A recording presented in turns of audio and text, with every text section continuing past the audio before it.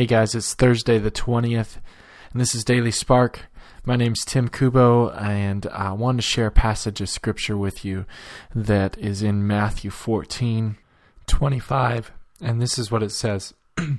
About 3 o'clock in the morning, Jesus came towards them walking on the water. When the disciples saw him walking on the water, they were terrified. In their fear, they cried out, "It's a ghost."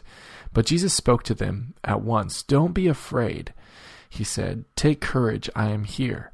Then Peter called to him, "Lord, if it's really you, tell me to come to you, walking on the water." "Yes, come," Jesus said. So Peter went over the side of the boat and walked on the water toward Jesus. But when he saw the strong winds and the waves, he was terrified and began to sink. "Save me, Lord," he shouted. Jesus immediately reached out and grabbed him. "You have so little faith," Jesus says. "Why did you doubt me?" One of the things that I want to point out to you is in verse 27.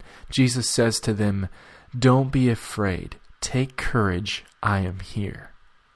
Jesus is here with us. We have the Holy Spirit of God living inside of us when we become Christians, and He is here with us. And we have every reason to take courage because He is here with us. What things in your life do you need to be courageous about?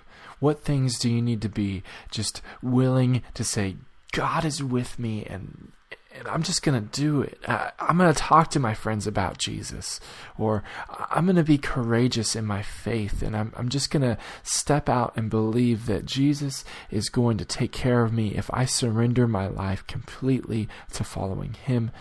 What areas of your life do you need to be courageous in?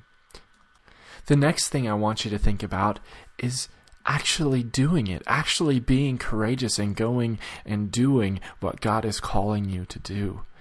Peter gets out of the boat and he steps out on the waves and he actually walks on the water towards Jesus. Now he starts to sink. He starts to get afraid. He gets distracted with other things going on, and he starts to sink. But the first thing he says, the first thing that comes out of his mouth is he says, "Lord, save me." What's the first thing that you do in life when you feel like you're sinking? Do you cry out to God and say, "Lord, save me from all these things in my life and even the mistakes that I've made"? Or do you try and do it alone? Do you just sink there in your troubles and in your problems? Peter didn't just sink there. Peter didn't just stay there. He said, "Lord, save me." And Jesus did. Now, one of the things that can happen with us is we say, "All right, I'm embarrassed, and I'm embarrassed that I made a mistake and I messed up, and I'm not going to follow Jesus again." And later on in Peter's life, he made other mistakes, and he denied Jesus 3 times, and he said he would never deny him, and he denied him anyhow. And he could have at that moment stopped and said, "I'm never going to follow Jesus again. I'm too embarrassed. I keep making bad mistakes and bad choices."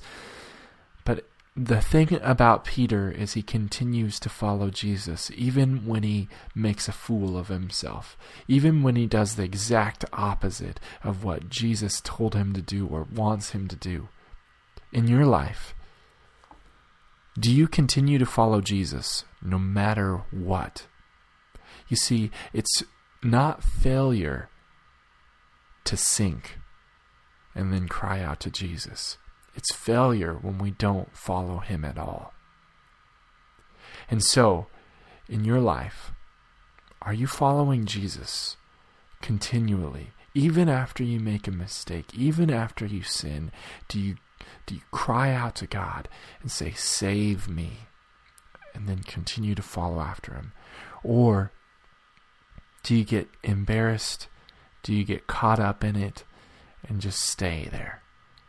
Jesus wants us to grow. Jesus wants us to continue following Him.